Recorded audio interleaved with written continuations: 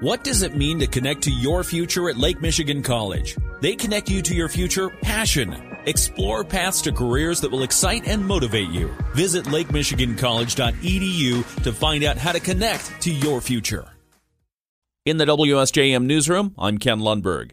Very tense moments Monday as the bulk carrier Manitowoc suffered some mechanical issues getting into the St. Joseph River Harbor. After waiting just outside the channel for several hours hoping for winds to calm, the ship made its way into the channel but reportedly lost a bow thruster as she was making her way by the CSX Railroad Bridge. St. Joseph Harbor Master Mike Moran says the ship made contact with the wooden fendering surrounding the bridge but did not strike or damage any critical infrastructure. Moran said the crew eventually resolved the issue and proceeded to Dock 63 and unloaded 15,300 tons of gravel. CSX reportedly checked out the bridge and found no damage to the structure, just some scrapes on the fendering. The vessel left port just after midnight this morning, bound for the UP. No injuries were reported as part of the incident, but it made for some anxious moments and a lot of interesting photographs for social media.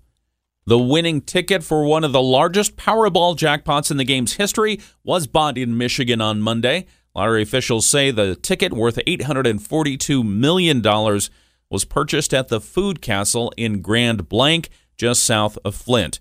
The winning numbers were 12, 21, 42, 44, and 49. The Powerball was won.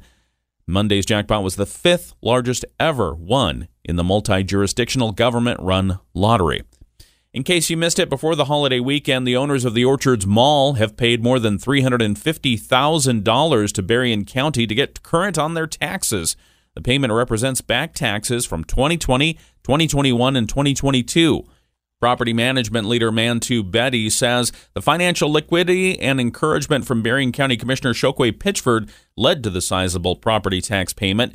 Betty says despite some resistance, ownership still has a vision for redevelopment that could include mixed-use commercial residential if Benton Township leaders agree that rezoning is on the table. Commissioner Pitchford has been working with the mall's owner to redevelop the property. Pitchford says getting current on the taxes was a required first step. As commissioner, as somebody that has taken this issue of the Orchards Mall kind of under my wing and something that I want to see done, we needed those taxes to be paid in full in the county, and they came through on their promise. Pitchford adds that next he expects to work with mall owners and Benton Township officials to negotiate a plan for redeveloping the Orchards Mall location. The mall owners want a mix of residential and commercial, but the township has been reluctant to rezone. Pitchford says paying the back taxes means the mall owner is serious about redevelopment. If they didn't have plans to develop that property, they would have just paid the smallest amount possible and kept it from going into foreclosure. To pay the entirety of all the taxes up till current shows me a willingness on behalf of the ownership to get something done here. And I have gotten commitments from them even today after those taxes were paid that they are all in and they're ready to move forward. The taxes for 2023 are still outstanding, but mall owners have reportedly agreed to bring those current within the next 30 days. The Berrien County Health Department has greatly scaled back their program to give water filters to Benton Harbor residents. The department offered free lead filters to residents for a few years, starting when issues with lead water service lines in the community were first discovered. Now that those lines have been replaced, Berrien County Health Department Emerging Threats Supervisor Don Poindexter tells us the eligibility for free filters has been changed. You would have to be a Medicaid-enrolled child younger than 19 living in the home or a Medicaid-enrolled pregnant person living in the home, and those residents would need to live in the city of Benton Harbor. Anyone who has already received a lead filter can keep it, but the health department is not giving out any more filters or replacement cartridges except to those residents just mentioned. Poindexter says residents who still want to use lead filters, even though the lead lines have been replaced, can buy them at stores like Lowe's.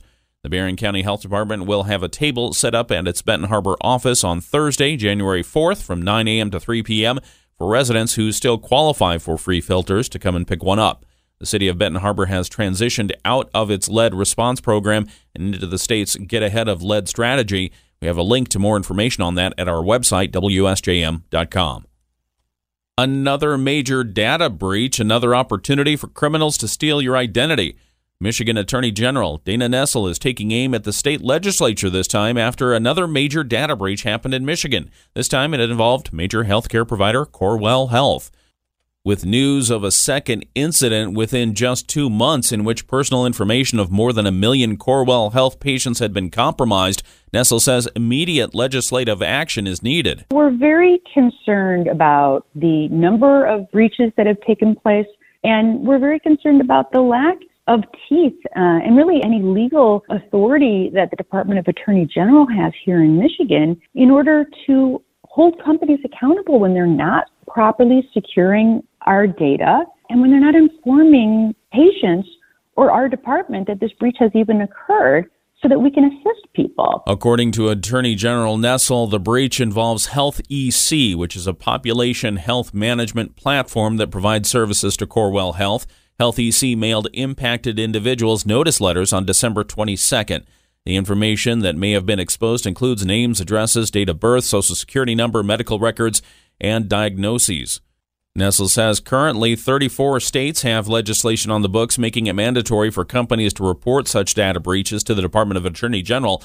She wants Michigan to become the 35th. Fernwood Botanical Garden just outside Buchanan received a donation of $50,000 from the Lau Family Foundation. Fernwood Development Director Chris Jabin tells us the funds will be used to support events associated with the garden's 60th anniversary that happens this year. The grant will support a number of programs and activities throughout the anniversary year, including our internship program for high school and college students, an annual lecture series that we host each year. We'll have a special 60th anniversary lecture series lined up, as well as summer camp scholarships for area children. The funds will also be used for a June anniversary party. Jabin says John and Barbara Lau are longtime supporters of Fernwood. The 105-acre garden started in 1964, although the attraction's origins go back to 1941, when a Chicago couple bought the first 12 acres that would eventually become part of Fernwood. The gardens now feature an 800-foot drop to the St. Joseph River, an arboretum, a tall grass prairie, and, of course, the cultivated gardens. Starting with the new year, Michigan's minimum wage rises to $10.33 an hour. From $10.10 an hour, that's a pre-tax increase of just over $478 a year for a full-time worker. Tipped workers will see an increase of $3.93. State law requires tips and the hourly rate to meet the minimum hourly wage standard. The $10.33 minimum is well below states with the highest. Washington leads with $16.28 an hour, followed by California and New York at $16, Connecticut $15.69, New Jersey $15.13. State lawmakers will head back to Lansing next week to start a new year. Waterford State Representative Mike Harris says he'd like to see some civility return to the state capitol. I really hope that civility comes back around. Things have been so polarized, and there's a lot of animosity and a lot of pent-up aggression on things. I think generally speaking. The House will have 54 Republicans, 54 Democrats to start the year after 2 representatives on the Democrat side won mayoral elections. Those seats will be filled by special election in mid-April. And it's the reason why you should never fire a firearm to celebrate New Year's. A woman in Grand Rapids was hit by a stray bullet just after midnight on New Year's. Police reported 17 other incidents of shots fired around the city in a roughly 8-hour period. The woman was hit on her arm and she suffered a minor injury. In the WSJM newsroom, I'm Ken Lundberg.